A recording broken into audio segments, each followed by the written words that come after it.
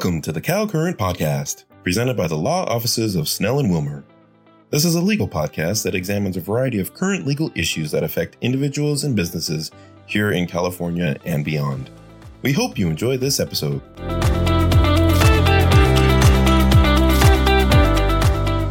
Hello and welcome. I'm your host, Steffi Hafen, for this episode of Cal Current. Today I'd like to talk about virtual estate planning. Now, what do I mean by that? I'm not talking about planning for your avatar or some sort of futuristic concept. I'm talking about something as basic as protecting the things most important to you now. Protecting your family, your business, your key employees, your health, your wealth, your philanthropic and community giving goals. I'm talking about protecting your legacy and doing it all from the comfort of your home now with the tools we have today. Now let's get into what I mean when I say estate planning, and then more specifically, virtual estate planning. The what, the why, the when, the where, and the how. So first, what is estate planning? Estate planning is putting down into writing on paper what you want to have happen with your assets if you are incapacitated or upon your passing. A typical estate plan includes a revocable trust, which is also known as an inter vivos or living trust, a will, a durable power of attorney, and an advanced healthcare directive.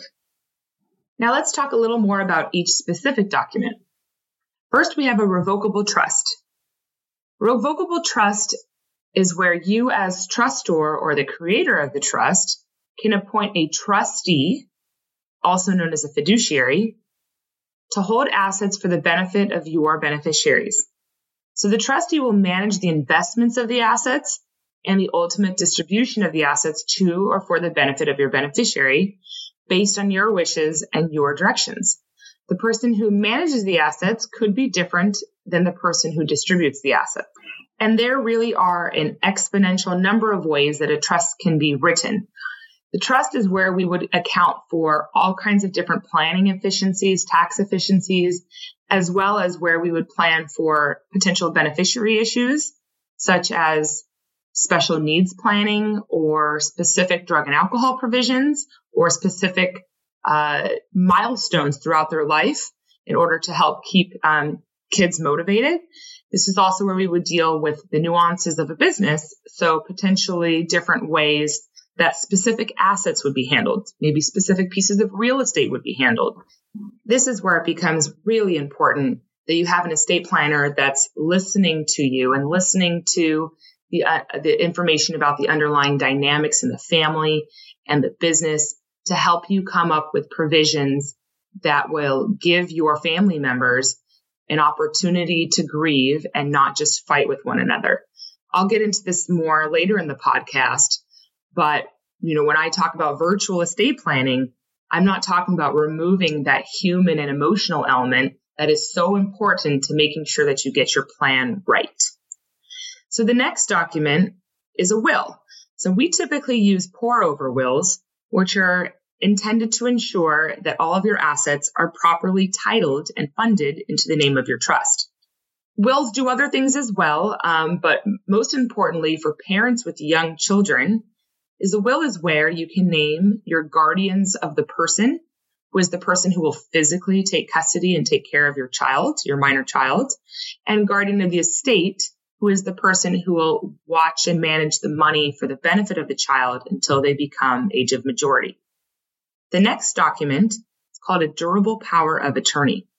And a durable power of attorney is a document where you name somebody to manage your assets for you that are outside of your trust on your behalf if you become incapacitated. Now, you can also have durable powers of attorney become effective immediately, so regardless of capacity for particular purposes. But generally, you have a durable power of attorney effective upon incapacity, so you have a backup plan if something were to happen to you with respect to assets not in your trust. This could also include answering or initiating litigation on your behalf. It can include opening bank accounts and different things as well. And the last document I'm going to talk about is an advanced healthcare directive.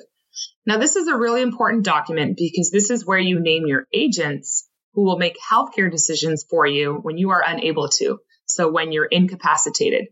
So your healthcare agent will be the one speaking with the doctors and making decisions about treatment, as well as the choice to prolong life or not to prolong life, and as well as carrying out your wishes after your passing. And those are the basic estate planning documents that we're going to cover in today's episode. As I'm sure you can tell, we could have an entire episode dedicated to each of those documents and all of the different customization that can be done and a lot of the planning issues that come up. But we'll leave that for future episodes. So now that we've talked about estate planning and you understand generally what it means to say estate planning, let's talk about virtual estate planning. So virtual estate planning is coming up with all of this, a fully dynamic, customized plan from the comfort of your home or from the comfort of wherever you are now, without having to physically come into a law firm office. Now, I know what a lot of you are thinking right now. This already exists. You can already go online and create an estate plan.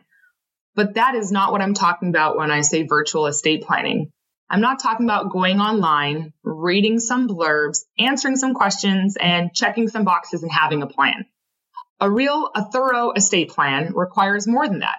It requires somebody to listen to you, to really understand the dynamics of the family, to understand the complexities of the assets, the complexities of the business, and to help guide you to a plan based on all of those issues. Every estate plan is different. Every estate plan is based on a specific person, and it's not just substituting out the names. There is customization that is needed to account for different situations. There is the need to understand the interplay of all these different things to then help guide you to what the options are out there. And all of those sorts of things really require somebody who can connect with you emotionally, who can ask you the right questions, who can guide you in the right direction.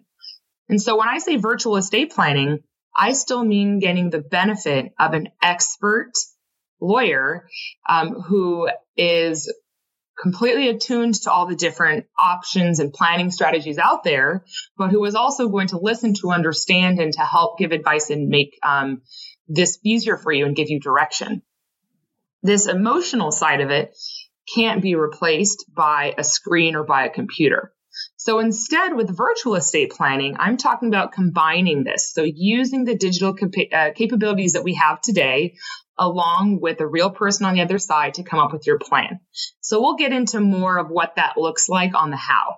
But before that, we will go to the why. So why is estate planning important? Well, we've already touched on this a little bit through this episode. If estate planning is done well, estate planning can not only protect your wealth and your legacy and your beneficiaries, but it can harmonize the inherent conflicts that exist between family members, between your business, key employees, etc. It can preserve relationships. No matter how well we think we've raised our kids or how well our family gets along, humans are very complex and with lots of emotions. And so the interplay between humans, there's always going to be inherent conflicts. So let's think about it. The passing of a family member can be one of the most devastating times in the life of loved ones. It can rock and try the very fabric of your family.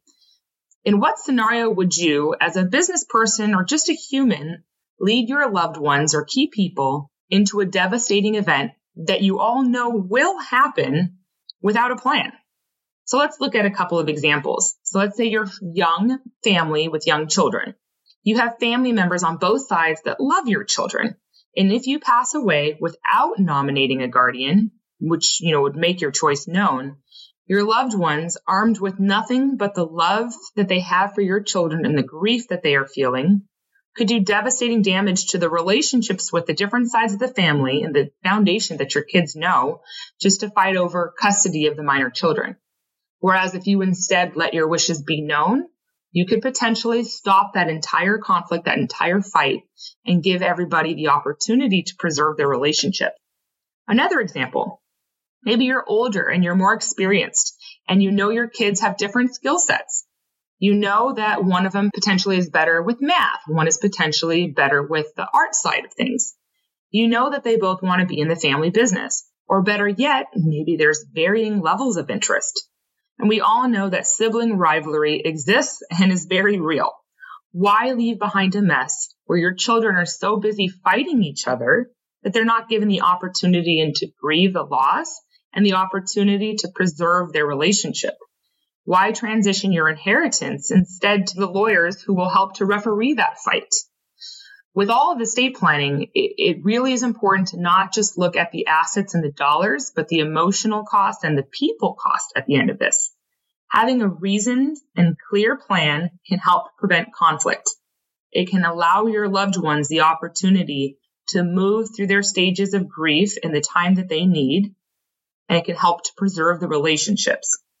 And if that right there is not enough reason for you, well, it can also save money on taxes, not to mention attorney's fees on the administrations after your passing. So there's certainly the economic motivation as well. Now let's move on to the next question, the when. When is it important to engage in estate planning? I always tell my clients that the best time is as soon as possible. Now, I'm not saying you need to have an overly complicated estate plan straight away. For some people, they might still be building their wealth. And for other people, perhaps you've built your wealth, but it's more streamlined at this point. But everybody should have a plan that meets the complexity of your life and your relationships. And they should strive to put that plan together as soon as possible. Because all of us know that we will need the plan eventually. We just don't know when. And this brings us to our next question, the where. As the world temporarily goes virtual, the where truly can mean from wherever you want to be, wherever you feel more comfortable doing this planning. This could be from your home, it could be from your office, it could be from one of your vacation homes, it could be from your RV in the middle of a national park, wherever. And in terms of the wherever for your estate planner, your estate planning attorney should be licensed to practice law in the state of your residence. So that means even though you may live in California and have a home in Montana, your estate planner should be licensed to practice law in California, where you are a resident, the place that you intend to return to. And your estate planner, it is very important not only that they're licensed to practice in the state of where you're located, but it's also important that they are not only intellectually equipped to deal with the complexities of your assets, to deal with tax law, that they really are an expert in tax and estate planning, and that they're emotionally equipped to deal with the specifics of your family dynamics and to help you to work through your planning issues. But they also need to be digitally equipped to marry this all together in the current environment in a way that ensures that your planning objectives are made. And this last part is really important, being able to provide you with those digital tools in addition to the intellectual and emotional tools to get all of this right for you. And that brings us to the next question, the how. So again, as the world goes virtual, it becomes really important that you're able to work digitally to get what you need done. And again, sure, there's been the ability for a while to go online, to click boxes and to create an estate plan, but that is not the how that I am talking about. When I say virtual estate planning, it is including the rest of the dynamics as well to come up with a complex, holistic plan that will harmonize all the issues. So how can we accomplish this? Well, some of our clients are very visual. For some clients, when they come into the law office, it becomes very important to sketch out what the different plans could look like. It might be sketching it out on a notepad. It may actually be going up to a whiteboard and sketching out the flow of how assets will go down towards the next family line and the next family line after that, and how you will create different entities and trusts to manage your needs. And so for many people now in this virtual estate planning world, it'll be very important to be able to have a virtual classroom. And that means a shared whiteboard where your planner can actually draw out the details, the various structures, all of it with you real time, digitally so that you can see it. And, all of this means talking about your level of comfort with technology. And so for some, perhaps it will just be a video conference where you actually want to see one another to connect on the different issues. I've found that it's really important to take those visual cues from my clients to understand what they're saying in terms of the words coming out of their mouth, but what they're saying in terms of their body language and the rest of it. I mean, for humans, the way we communicate is so much more than just the words. So having the capability to do the video conferences when you're having your meetings could be important. And having the ability to help you work through the plan and make changes real time is also important. For some clients, after a plan has been drafted and we're working through it together, it might mean sitting side by side and looking at the provisions together. Well, in our new digital virtual world, what that would mean is perhaps a shared screen where the document is up on the screen and your planner has a stylus and is able to point and underline the provisions that he or she is explaining to you so that then you can look at them more closely or go back and look at them on your own. And all of that together, the ability to basically do the same thing you would do in a law firm setting, but virtually in a virtual classroom or virtual law firm setting, can be really important to get this right and to make sure that you understand all the different options and opportunities and the different dynamics are accounted for. Now, after the plan is drafted and after you worked through the revisions and you've gotten yourself to somewhere where you feel comfortable with the plan, that might mean that your estate planner needs to help coordinate how this is all going to become finalized. So it might be coordinating a travel notary who will come to your home to help you sign your documents in front of a notary using social distancing techniques. In some events, this might mean from your front yard, from your backyard, whatever makes you more comfortable. For some, it also might be possible to use a virtual notary. So in the state of California, we still haven't, as of June 2020, passed legislation that allows for California notaries to do notarizations virtually.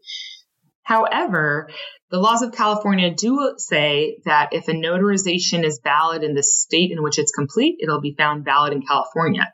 So some states across the U.S. do allow for virtual notarization. So there may be a way for you to have your documents notarized by a notary in another state virtually.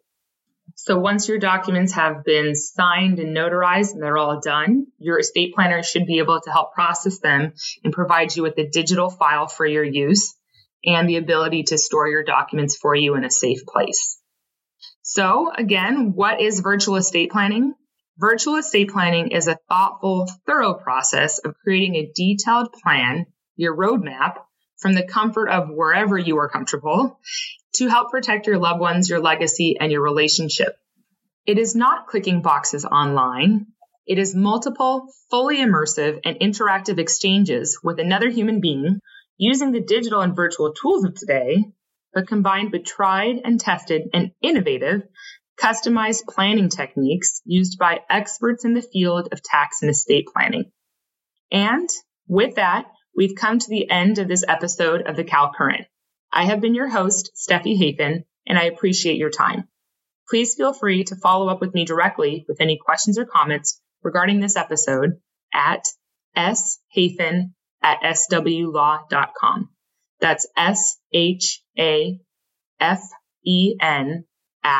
@SWLAW.com. Thank you.